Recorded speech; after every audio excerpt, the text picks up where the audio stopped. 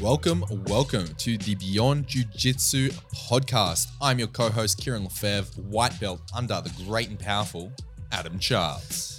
I'm so great, I'm so powerful, Adam Charles. I like how you just decide to sing things sometimes. Oh, bro, I don't know. I just keep it fresh. Keep it fresh, you know? Daisy fresh. You gotta, I've said that joke so many Have times. you? Every time someone says fresh now, I'm thinking like in jiu-jitsu context, I always go Daisy fresh. Do you? I don't know why. My head goes to HelloFresh.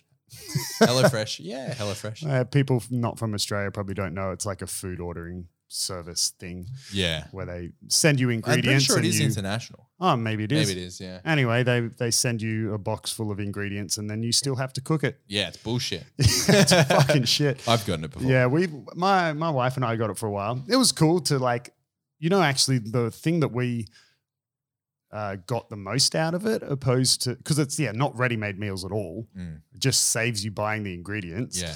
But it was, I'm sure most adults probably have those same sort of meals that they cook and they Rinse just and repeat. Yeah, semi-rotate through them. Mm-hmm. So it was nice to have, be given The already recipes. the ingredients and a recipe. Of course, you could just buy a recipe book or whatever, but just the fact that it kind of comes to you with the recipe book, the recipe and Everything you need. instructions there and the ingredients, and you can kind of already then just, make it, opposed to, when you want to, if you ever do decide to try a new recipe and you have to buy a whole kilo bag of something because you need 30 grams of, and then you never use it again. And then by the time you go to use it, you're like, it's got weevils in it. Yeah, we still have all the, like my girlfriend saved all the recipes. They're still in like a drawer. Like So do we. My wife saved them. They're in gets like a them out. binder thing. And some of the meals like we actually cook regularly. But anyway, today HelloFresh. we are talking about HelloFresh. Sponsored, right? Is it worth it? Can you see? Yeah, HelloFresh. Today's sponsor. Should you get HelloFresh? We should hit them up to sponsor this episode. For I that know. intro. If anyone buys HelloFresh post listening to this episode, you got to put something in your notes being like, I heard this on the Beyond Jiu-Jitsu podcast. Sponsor them. That'd be huge. Anyway, we're talking about guard versus playing top. So guard players versus top players. And I think the question that everyone wants to know is, if you pull guard, will you go to Valhalla? No. I agree. Yeah. Guard pullers do not go to Valhalla. Yeah, it's interesting, right? Because it's been changing. It's changed due to the evolution of jiu-jitsu, right? If you go back to, I don't know, the 90s, early 2000s, no one kind of really pulled guard. Guard was just this position that you used to not get past, right? But now obviously people tend to favor pulling guard a lot of the time. Should you pull guard? Should you go for takedowns? It depends on where you are during your jiu-jitsu journey, I think. At white belt, for example, guard is less intuitive. So the advice for white belts is often to get on top and stay on top. I don't know if that's necessarily sound advice. I mean, it's okay. It's just very generic advice. But that advice is given on the understanding or the assumption that the white belt doesn't really know how to play guard. And to some extent, that's true. It's less intuitive. So white belts are less likely to want to pull guard in a competition. So you're kind of then left with these two white belts standing who both want to be on top, but because they're white belts, their takedowns are usually pretty terrible. And then it turns into really shit judo. Yeah, it turns into the worst judo match you've ever seen, right? And it's also, when I was a white belt, I used to always pull guard, but I've got really long legs, so it's, a bit easier for me because even though now I would say that people with short legs have better guards, but back then jiu-jitsu wasn't where it is today. So long leg people were the guard people, and you could also jump guard back then as a white belt. I remember seeing a video that you titled "Road to Blue Belt," where it was competition footage, and a couple of those matches you jumped guard, and you were probably like DQ. Yeah. DQ in ref. Oh fuck, ref, you're blind. So that kind of gave you that security that you didn't have to play open guard, because white belts will often have an understanding of, perhaps close guard and half guard, but open guard is definitely something that takes longer to develop. I prefer open guard. I feel like I have more options. Yeah, but you're just an exceptional white belt, Kieran. No. I'm not trying to say I'm not trying to, fucking fluff my own feathers here, but I feel as though there are more options from open guard, because from open guard, Well, of course there's more options. It's open. It's in the name. Yeah, okay, I'll shut the fuck up. That's like a real white belt thing to say. Okay. Yeah. I feel like an armbar is a submission. Yeah. That's why I prefer it over playing guard. Yeah. I think that's good that you're already at a point that you feel comfortable to play open guard, but you can see what I'm saying that, 6 months ago, you wouldn't have had that. Oh, fuck no. And look at my competition footage, right? Like some of the matches I won by getting the takedown, and then the rest of the match was in close guard, and they couldn't pass my close guard. Yeah, right. So I think as a white belt, it's hard, and now that you're not allowed to jump close guard as a white belt, you have to essentially pull open guard. Yeah. And so it's more daunting, right? People don't want to do it. But does that mean you should not be a guard puller? Yes. No. Yeah. I don't know, man. I like coming against people that pull guard, because I want to play top. So it feeds into my style. And it also depends on the rule set you're in. If you look at standard IBJJF rules, you have to have a grip to pull guard. If you look at ADCC rules, they have a whole thing with no points for the first half of the match, and, not being allowed to pull guard and things like this. Then you look at who's number one, and you don't even have to have a grip to pull guard. The match starts, and from about 800 meters away, the dude sits on his butt and butt scoots over. Yeah. So, you've kind of got all three, categories there. Of course, like with any sport, people are going to try to, not rig the system, but if you can find ways to get around certain rules to play in your favor, people are going to do that, right? And I think Keenan Cornelius is a master of that. In what sense? In like finding, not necessarily in his own words, not necessarily being the better athlete on the day, but understanding his game plan to work with the rules so well that he wins anyway. Yeah, right. Then there's nothing wrong with that. It's like a quarterfinal match. I think the infamous Keenan Cornelius match where he was down by like 10 advantages, but up by 2 points. And he won. And it was like 2019 IBJJF Worlds.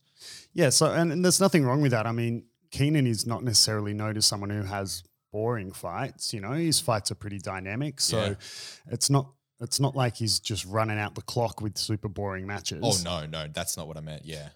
But yeah, guard playing is probably the more dominant position at the moment, and that's just due to how good people, how difficult it has become to pass people's guards, and the possibilities that playing guard gives you in terms of being able to take you straight to a submission or a position that gives you a submission. So that's obviously very evident with leg locks, particularly in no gi, and in the gi, the strength of bearing bolos and taking you straight to someone's back, right? So guard playing has almost been, to some extent, has become the more advantageous position.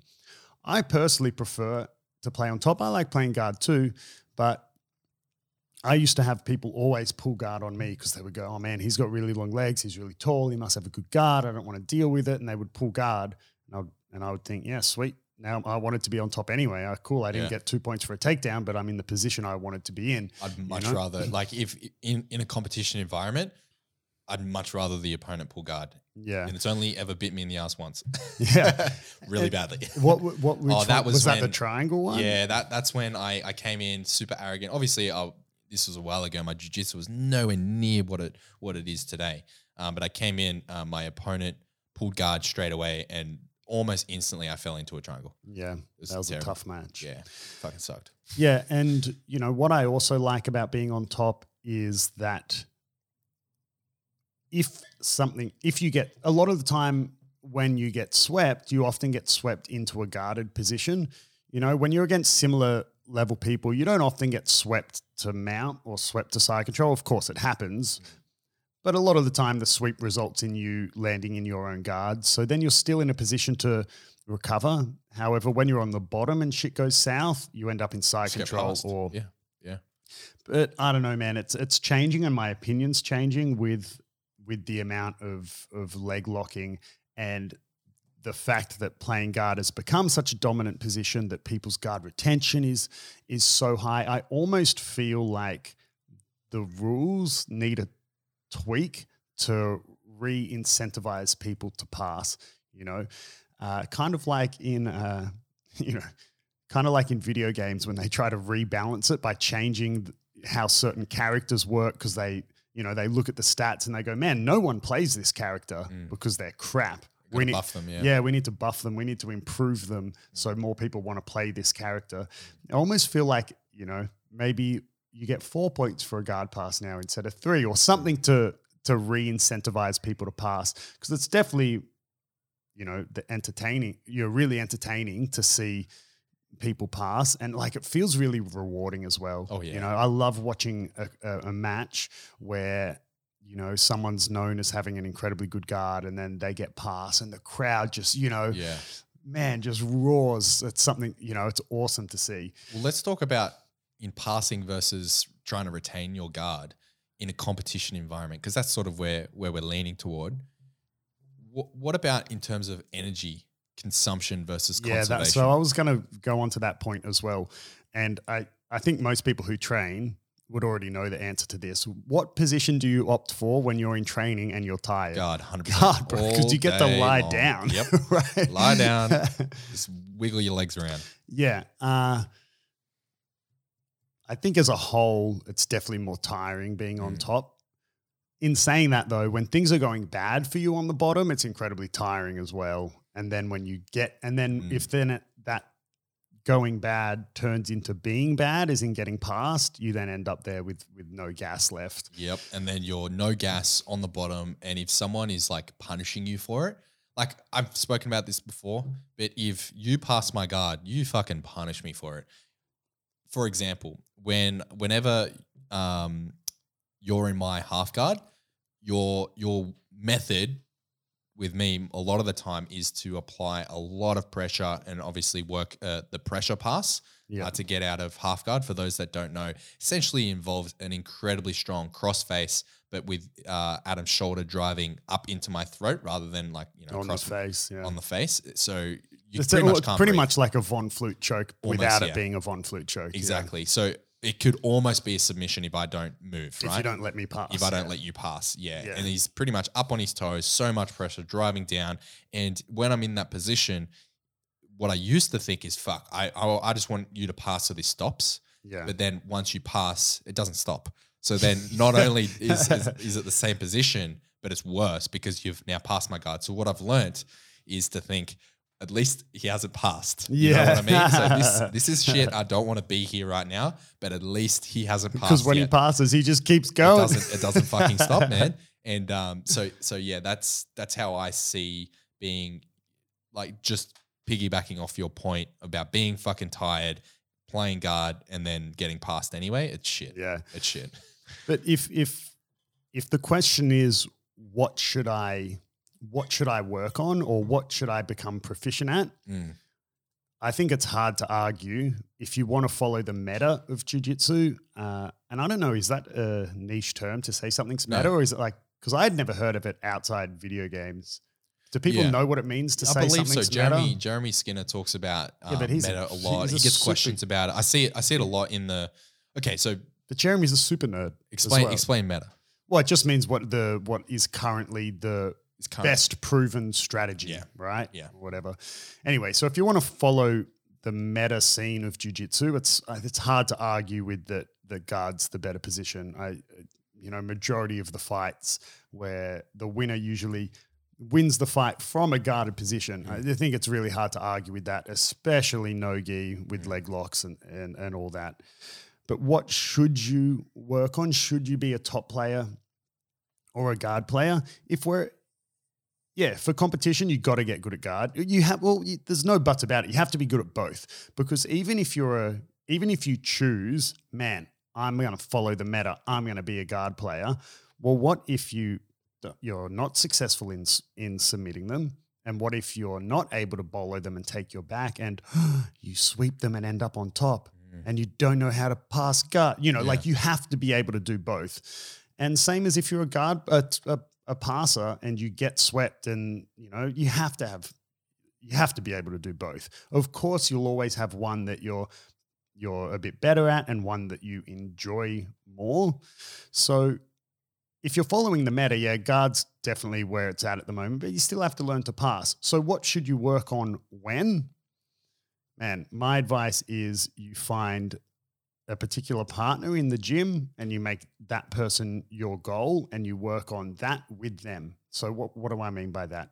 Let's say, okay, Ollie's one of our purple belts. He's got good, he's been working a lot on his Bernardo style passing, lots of like over under stack passing, real heavy pressure. Deep half. Deep half. Yeah, but when he's on top, I'm saying, Roger, yeah.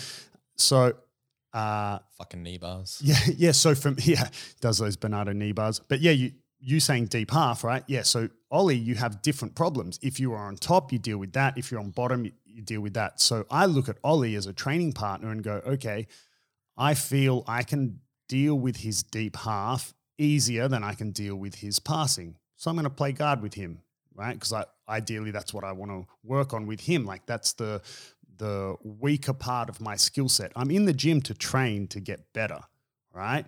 Yeah, sometimes that is to get better at what you're already good at, but I'm trying to fill the holes of my game, right? You do need to be well-rounded to a certain extent, but you will always specialize in something. So I look at that person in the gym and I go, okay, what are they better at? Or what am I worse at against that person? And that's where I'm going to go. I'm always going to try to put myself not at a disadvantage, right? But I'm always going to put myself in the weaker situation, if that makes sense. It does.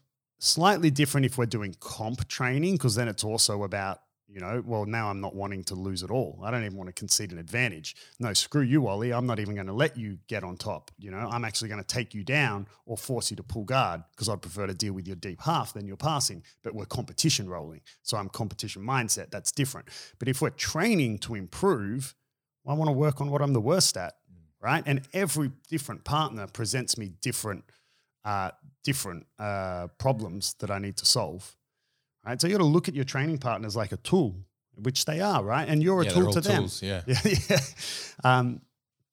But one thing I will say, and I hate seeing this, man, is when you get two people who both want to work on their top game. So let's say I do want to work on my top game with Ollie, right?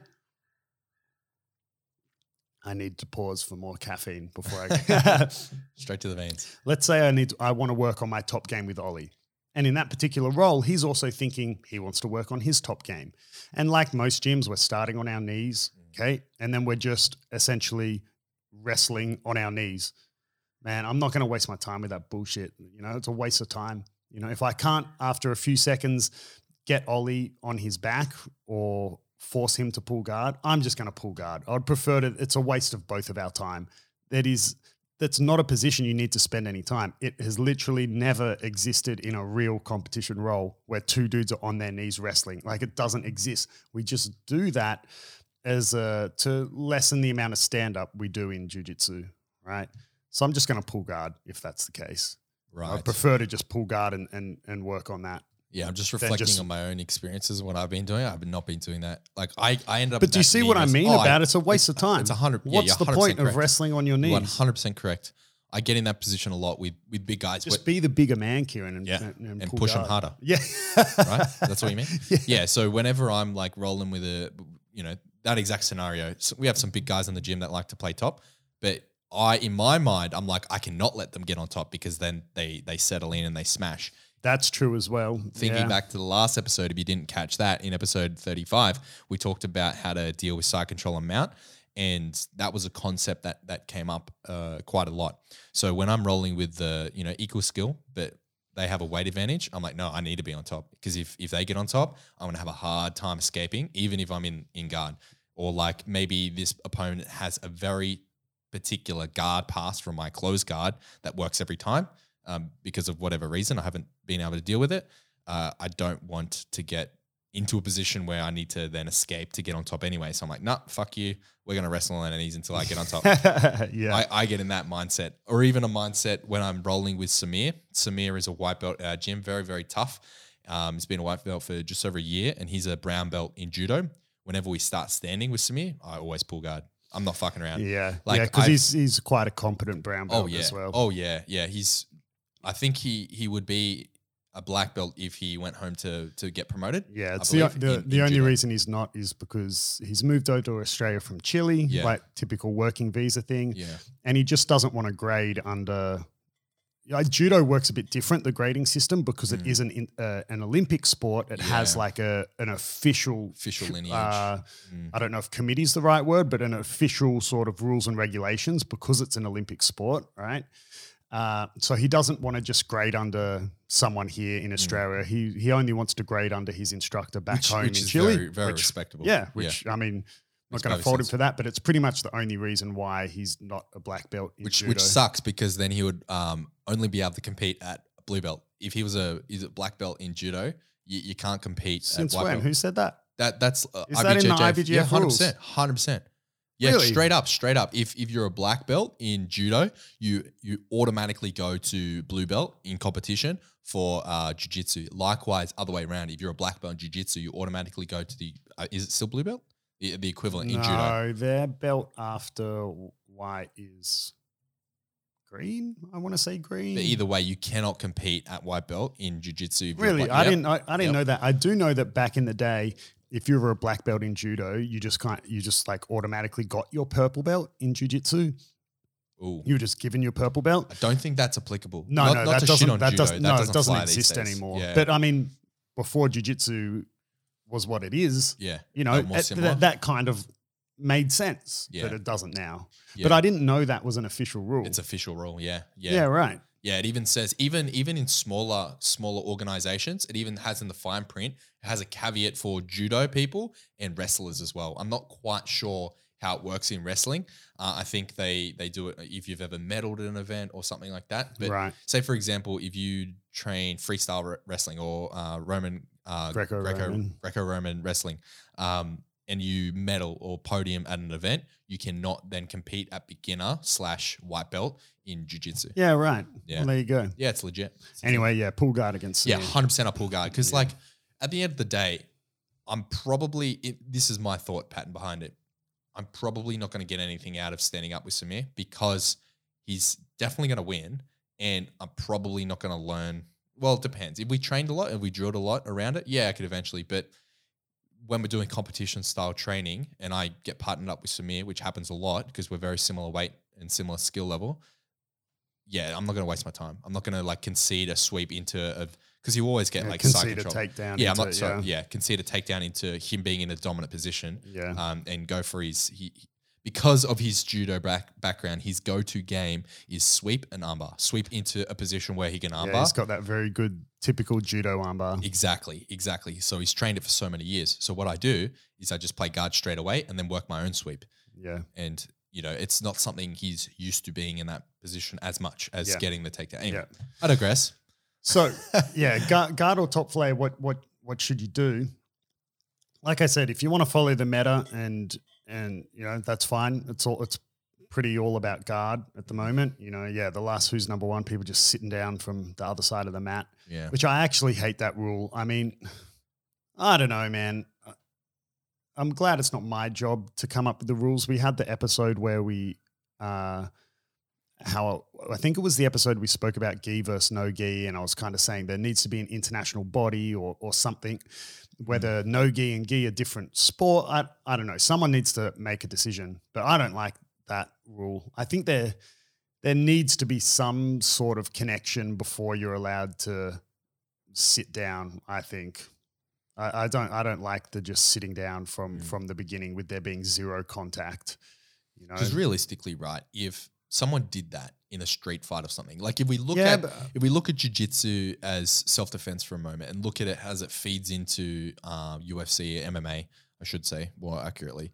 If someone in MMA came into the octagon, the first thing they did is sit down, chances are they get fucking flogged.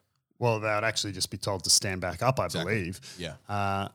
Yeah, I don't know. I don't really like that point or that sentence that people say, you know, if it were self-defense or if it were a street fight. I mean, I'm just even looking at it from an entertainment point of view. Fair enough. I don't really like it. I find it not super entertaining. Yeah. But anyway, that's a whole nother thing. And, you know, I'm just one person who's my opinion from an entertainment point of view. I would like if there was more of a rule. You know, I think one of the best rule sets, and I think sort of more or less unanimously people agree with this, that ADCC rule sets is one of the more entertaining rule sets to watch. Yeah, because they penalize pulling guard, they penalize not progressing. Yeah. So I don't like that who's number one is kind of ADCC rules, but without a few of those penalties. Yeah. Anyway, so you could follow the meta and go guard playing, but man, at the end of the day, I reckon you just play what you have the most fun doing, because jiu-jitsu constantly changes. You know, if you ask this question in the 90s or early 2000s, people would tell you to be on top, you know, that there was really no value in playing guard. Not no value, but yeah, it was almost just like a position that existed to not get your guard pass, right? Just to survive. Now it's obviously a super offensive position. And that might swing the other way again in the future. You know, when Jeremy was on the podcast episode 31, you know, when we talked about how more wrestling is becoming important, particularly no-gi, right? And he was saying, you know, what if jiu-jitsu just essentially turns into wrestling? You know, so that could change, you know, it could, and more college wrestlers filtering over into jiu-jitsu.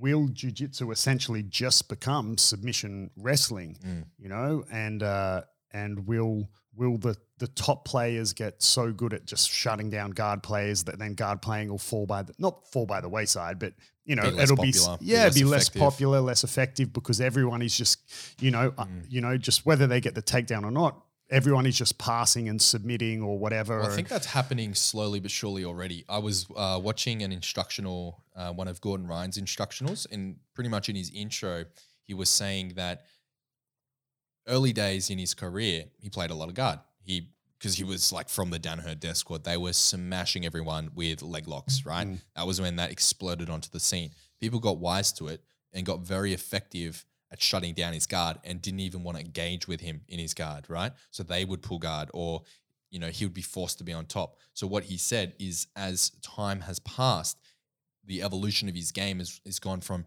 almost exclusively a guard player to being almost the opposite, exclusively a top player and just dominating that field. So it can change.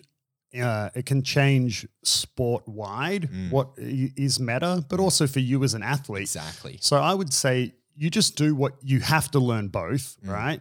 But when you're making that decision as to what you really want to be good at, like, because you can be ambidextrous about it to some degree, but you're always going to be a little bit more one or the other, I believe. Should you pick one? So the question I wanted Well, I think you're going to pick one by default. Just you're gonna gravitate towards it automatically. It's not like you will automatically split it 50-50. By default, your brain is gonna think more about passing sequences or more about sweep sequences. It's gonna, you know, your mind's gonna, that jiu-jitsu rabbit hole that your brain goes down when you're lying in bed at night and you can't, you know, it's gonna go more towards what interests you. That's just automatic. So do what you find more fun. Like for me, I kind of often change between the two of them, but gun to my head, if I was asked now, I get more satisfaction out of passing someone's guard than I do out of sweeping them. Yeah, you me know? too. And then, I can submit them from guard, but I almost don't find that as satisfying, even though it should be more satisfying because it wins the fight. The feeling of passing someone's guard, I don't know. For me, it just almost feels better than a submission. Like it's just the ultimate. I don't know why, but there's something in me that finds that one of the most satisfying feelings I get in jiu-jitsu is passing someone's guard. At the threat of sounding a little bit barbaric, I think it's in my perspective, passing someone's guard is almost like a clear physical representation of dominating that person. Yeah, it's kind of, You know what I mean? By overcoming, like beating them, right? Yeah, Even though you haven't submitted them. It's essentially like it's their strongest weapon is their guard in that scenario because they're the one on the bottom, and you beat that. Yeah, you know, it's almost this for me. It's almost as satisfying as escaping a triangle. That is at the moment. That is my most satisfying thing ever, is getting locked up in someone like Jonas, which his game is triangles. When I escape his triangle, I'm like, fuck yeah. I look forward to when you're like, fuck yeah, I didn't even get in your triangle. Yeah, that's better. Fuck you. But I will say, like as a whole, I find passing I get way more self-satisfaction out of it than sweeping or even submitting. However, one sweep that I get a huge amount of satisfaction out of. Can I guess? Yeah. Is it something to do with X-Guard? No. Okay. Overhead? Yeah, overhead sweeps. They're fun. So like in Portuguese, we call like a balloon sweep, like an overhead sweep.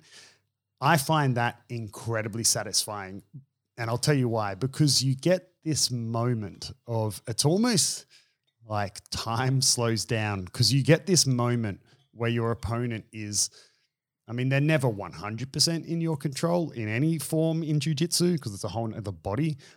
But you have this moment where you have all of them. Like their hands are off the mat, their feet are off the mat, they're up there and you just flip them over the top of you. Like you have this moment, and sometimes you see that look in their face of that, oh shit, you know, and it's just that moment. It's almost for me, time slows down, that moment where they're just like, it's almost like you're spinning a basketball on your finger or something like that. And you just get to go shoop and just flip them over you. So good. Yeah, even if you don't get to mount, I don't care, man. I like it. Really and like I've done feeling. it. I've done it to you a few times. And man, you hit the deck hard. And I remember one time actually when I think I was a blue belt. And I think any lower belts would probably resonate with this when sometimes you're rolling, especially if you're rolling in a competitive environment and you kind of hit something good, or you wonder if your coach is watching, or you know, you do something and then you look to see if your coach saw it, you know. Did you just see that I passed so-and-so's guard? And I remember one time I was training with, I was blue belt and I was training with this purple belt, and it was a big heavy dude, and I hit this massive overhead sweep on him, and man, he just fell like a ton of bricks. And I remember just then hearing Fabio's voice. He was like, boy, Adam, like, yeah, nice one, Adam. And I was just like, fucking yeah, you know. I really find that sweep quite satisfying. But yeah, as a whole, I find guard passing more satisfying for me. So I prefer to play guard, and I kind of devote a bit more time to it because I have more fun doing it. Can you officially, I have a question on that overhead sweep. Can you officially hit that, or not officially, but is it right to try to hit that sweep from something like butterfly? Because I hit it on Samir yesterday. Yeah. Overhead. Yeah. I was in butterfly and I just took one hook out, grabbed his belt and just fucking chucked him. Is that correct? Yeah. Yeah, you can do it from butterfly guard as well. Yeah. So basically the principle of the sweep is you need 1 foot planted on the mat. Not necessarily, no. So like I do it from De La Riva with no feet on the mat. I keep my De La Riva hook and the foot on your hip. I don't put any foot on the mat. Oh, and then you just push the hip it's over, more. right? It's more about like overhead sweeps are more about you scooping under your opponent. Right. So you don't actually need to have that foot up in between up their groin sort of thing. No. Right. Because nor do you need a foot on the mat. You can do. Right. So the way I've been thinking about it is, you know how you can hit that from standing if they have the single leg. That one. Yeah. Right. Yeah. So they have the single leg. They've clamped it between their legs. You reach over, grab their belt, sit back, and just chuck them. I pretty much applied that same principle to being on being on bottom in an open guard or something like that. And I've been getting it, and I was just wondering if I'm missing something or if I'm just muscling it or whatever. No, that's fine. Yeah, just focus more. Like, I mean, I didn't see you do it, but yeah, with all your overhead sweeps, there's definitely obviously pulling and chucking them, but it's also the super important part is scooping yourself underneath them. Right, to more leverage. That's the concept of getting under, so you'd have more leverage on them. Yeah, it's, you know, I don't know if any golf players are listening. Think about like if you want to hit a golf ball really high, you know, you like the club scoops, or kicking a soccer ball. If you want, you know, when a soccer player is choosing whether he's going in the top right-hand corner of the net or keeping the ball going along the ground, it's where their foot hits in relation to the ball and the ground, right? Makes sense. I think it makes most sense. I think anyone listening would have played enough variations of sport to understand that, I believe. Yeah, I'm going to give that a go. Yeah, with it's all about scooping under the man. Right. Like if you watch one person who does it, you know, I don't want to say better than anyone, but who does it incredibly well is if you watch Marcelo Garcia's rolling, you know, whether it's his competition footage or if you just watch some of his videos of him rolling in his gym, man, he gets in under people so well. Like Marcelo's known for butterfly guard and X guard, right? Yeah, that's his thing, and he just gets in under people so well. That's so and even Gordon now, you watch Gordon, they get to the leg entanglements by scooping under people in a similar fashion you would to do an overhead sweep, but they don't overhead sweep; they go in under the legs. Yeah, right. It's interesting that you said that Marcelo Garcia is known for. He essentially invented X guard. Shit, I had no idea, because at the moment, like the two guards I've been really honing in on are butterfly guard and X guard. I find myself in that position a lot. I'm really, really enjoying X guard. Yeah, like really enjoying butterfly. The Danaher squad have different names for it. I can't remember what they call it. What do they call X guard? They like Ashigurami and, you know, like single leg X, right? Which it's been known for forever. Right? They use all those weird Japanese names. I can't remember what they call single leg X and X guard, but anyway, Marcelo is essentially probably the most famous for it, right? Well, there you go. So if you look at him and his ability to scoop under people, right? You know, I really like those guarded positions because I feel like my hooks have so much control, particularly when we're talking more open style guards. Like if I have both my hooks in butterfly and I'm sitting up and I'm in like a aggressive posture, I feel like just by extending the hooks, I have a lot of control over my opponent. Yeah. And the same with X guard, it just leads to so much instability on the person on top. Whenever I'm in X guard, it generally lends itself to a sweep, and then I get to where I want to be anyway, which is on top. Yeah. Which is why you need to know how to play both, right? Exactly. Speaking about hooks, right? It's really important to understand as well the strength of your hooks and the angle of your hooks. So when you look at, you were talking about Gordon passing, you know, and he does a lot of leg pummeling. Okay, and that's built off the back of the necessity to leg pummel in the leg lock game, and he's taken that to his passing. It's what allows him to leg pummel so successfully is also understanding how hooks work. And what I mean by that is, let's say you're in a compressed butterfly guard, so your knees are really bent. It makes your angles really strong. So you've got like a big knee line, right? Because the angle is really strong. Your hooks are really strong. But as you start to extend, right, and your leg straightens, the angle of your knee, right, becomes less acute. Less acute, thank you. Becomes less acute. So it becomes a limb that is easier to pummel over, right? So take X guard, for example. If someone's really compressed in X guard, it's very hard to get over their shin or knee or hooks because the angles are so acute. They're really sharp and sticky, and like sticky as in stuck to your hamstring or the back of your knee or whatever. But as they extend and stretch you out, those angles become much softer and become a bit easier to cut your knee over or pummel your foot over, right? So it's similar to when I talk about spider guard, and that you shouldn't stay in extension, right? Because then where do you go from there? And once you're extended, that's where someone wants your limb to be anyway. So they can throw, and they can like circle their wrist out and get the foot off the bicep. So similar thing, right? The analogy I always give is, if you were a boxer, you don't stand there with your arms out straight. How do you then throw a punch, right? You know, like you have your guard in, you have your knees bent. To chest sort of thing. Yeah, until you need to throw the punch, until you need to extend them. Yeah, that makes sense. Right. I don't know if that's necessarily relevant to guard versus, definitely relevant. But definitely relevant. I think at some point in these episodes, I use it as an opportunity to fix my game. Yeah. Have you seen that? It's on Flow Grappling. Flow, they have the Fix My Game, which is an awesome segment. Yeah, they're quite cool little segments, right? They usually have one of the Flow guys roll a little bit with whoever it is. Yeah. And then they just kind of have this open sort of, as if they're doing roles and then having an open dialogue about like a kind of semi-private, and you're just the fly on the wall watching it. It's quite cool. I got some really awesome stuff from, I just so happened to be watching it the other day. Keenan Cornelius was showing a way to utilize your lapel in a pressure pass. And I was like, yep, I'll take that. Nice. Yeah. Do you have the like Flow Grappling? Yes. For the next, how many years subscription did you have to sign up for? It was 10 years. 10 years. Signed a contract. In tenure. Yeah. No, it's quite a cool segment. Do you reckon that guy from Flow Grappling, I don't even know his name, do you reckon when he trains... The brown belt guy? I don't know. Aren't they all brown belts? I don't know. But, he definitely trains because he's got cauliflower ear. But do you reckon that guy takes his glasses off when he trains? Oh, that guy, no. Or is he just full Bono? No, he never takes them off. He needs the shades, man. Needs the shades. Yeah. Fucking take your glasses off inside, bro. Yeah, you remind me Such of a chump. that boomer. You remind me right now. Do you call me a boomer? For the Australian audience, they will understand what I'm talking about. You're going to reference someone I don't know. Yeah, you don't remember Corey, the guy that threw that house party and was wearing his sunglasses?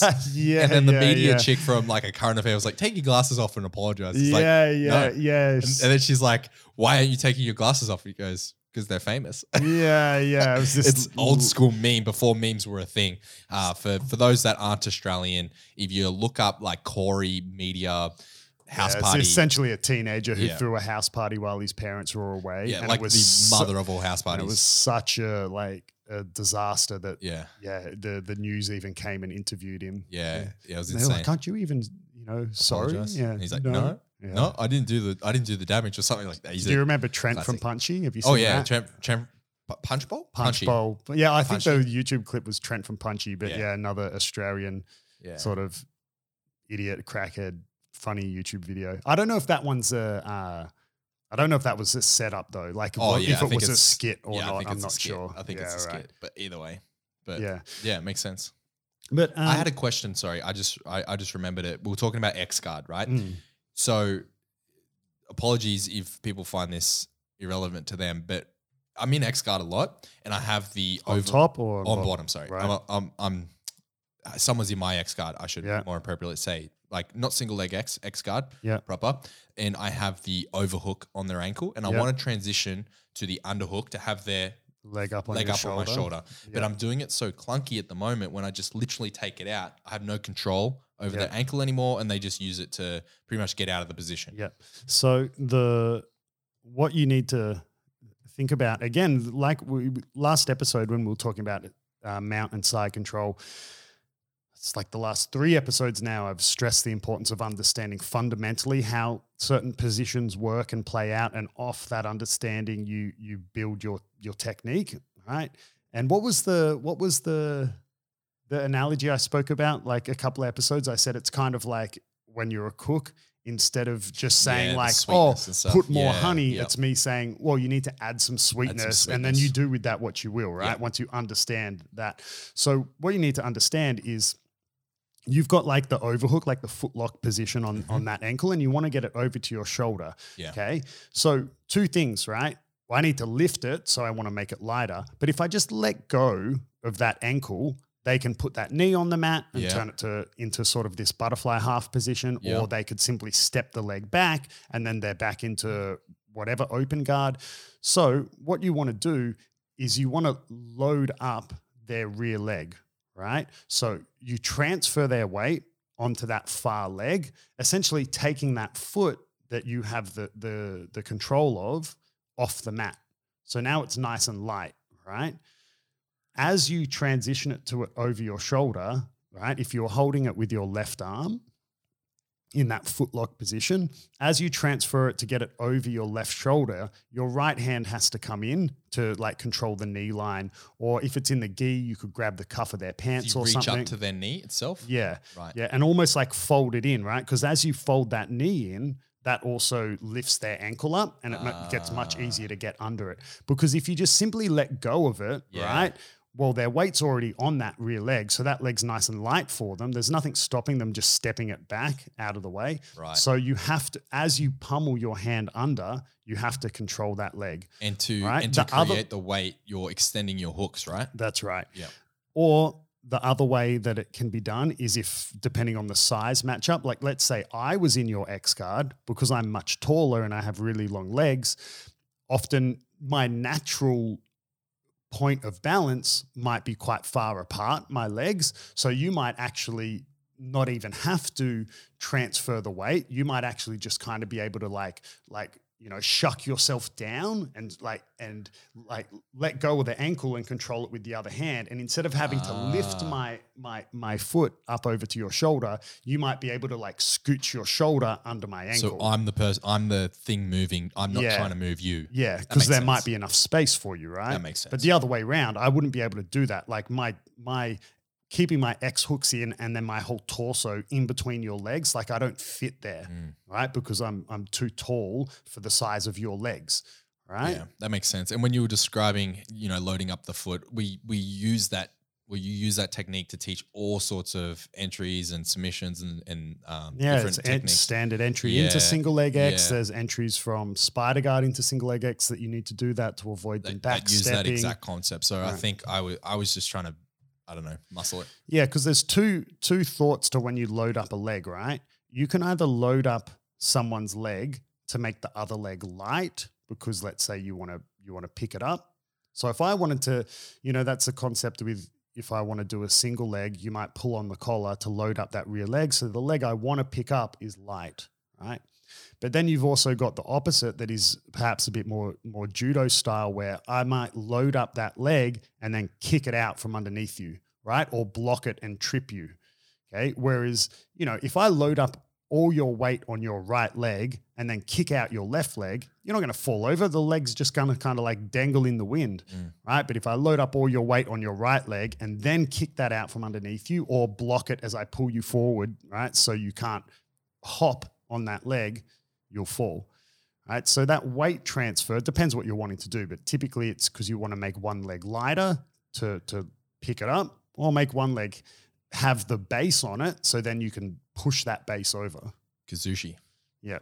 I don't know what that is. It means imbalance in Japanese. Look at you go. Yeah, my Japanese is pretty dog shit. Learning some judo. My brother speaks a bit of Japanese. I should get him to give me he probably knows zero judo words though, I would imagine. Yeah. It's kind of like when I speak to Brazilians in Portuguese, like my jiu-jitsu vocabulary in Portuguese is far superior to them, because a bunch of the words, like, they don't make sense outside of jiu-jitsu. Like even the word like underhook in Portuguese is esgrima, and that's like fencing, so it makes like no sense. So if you were having that conversation to someone who didn't train, they'd be like, what? Fencing, huh? Yeah, it makes sense. Yeah. Cool. So I think we might leave it there. Guard versus top players. If you want to be meta, be a guard player, right? But man, at the end of the day, it changes all the time. Regardless, you need to be able to do both. If you're a guard player, what if you sweep them and then you have to pass? If you're a top player, what if you get swept and then they're in your guard? And that's a big mistake. I see a lot of big, heavy white belts that are told, stay on top, get on top, and they have zero guard. Like, I mean zero. I don't mean just, they're not a good guard player because they're not there yet. I mean zero. They've put zero time into it. Okay, so you got to learn both. In terms of what should you invest the most time into, man, the meta, or what works, what's popular, it constantly changes in jiu-jitsu, right? It's so we don't know, man. We might see in 5-10 years it's all about being on top. Guard players are just getting destroyed. At the moment, that's not the case. Yeah, that's what Kieran's banking on. By the time he gets his black belt, it's all about guard play, top pressure. I got everything on red. Yeah. So just do what you enjoy the most, man. That's what I say. And find people in the gym that allow you to do both, and stop wrestling on your knees. So if you're someone pull guard, it's better to pull guard and train than bloody knee wrestle. Makes sense. So if you enjoyed this episode, feel free to support the show by giving us a follow on wherever you're listening to this podcast, or give us a subscribe on YouTube. And if you want to go that extra mile and support the show further, we do have a Patreon page, completely optional. Thanks for listening. Thanks, guys.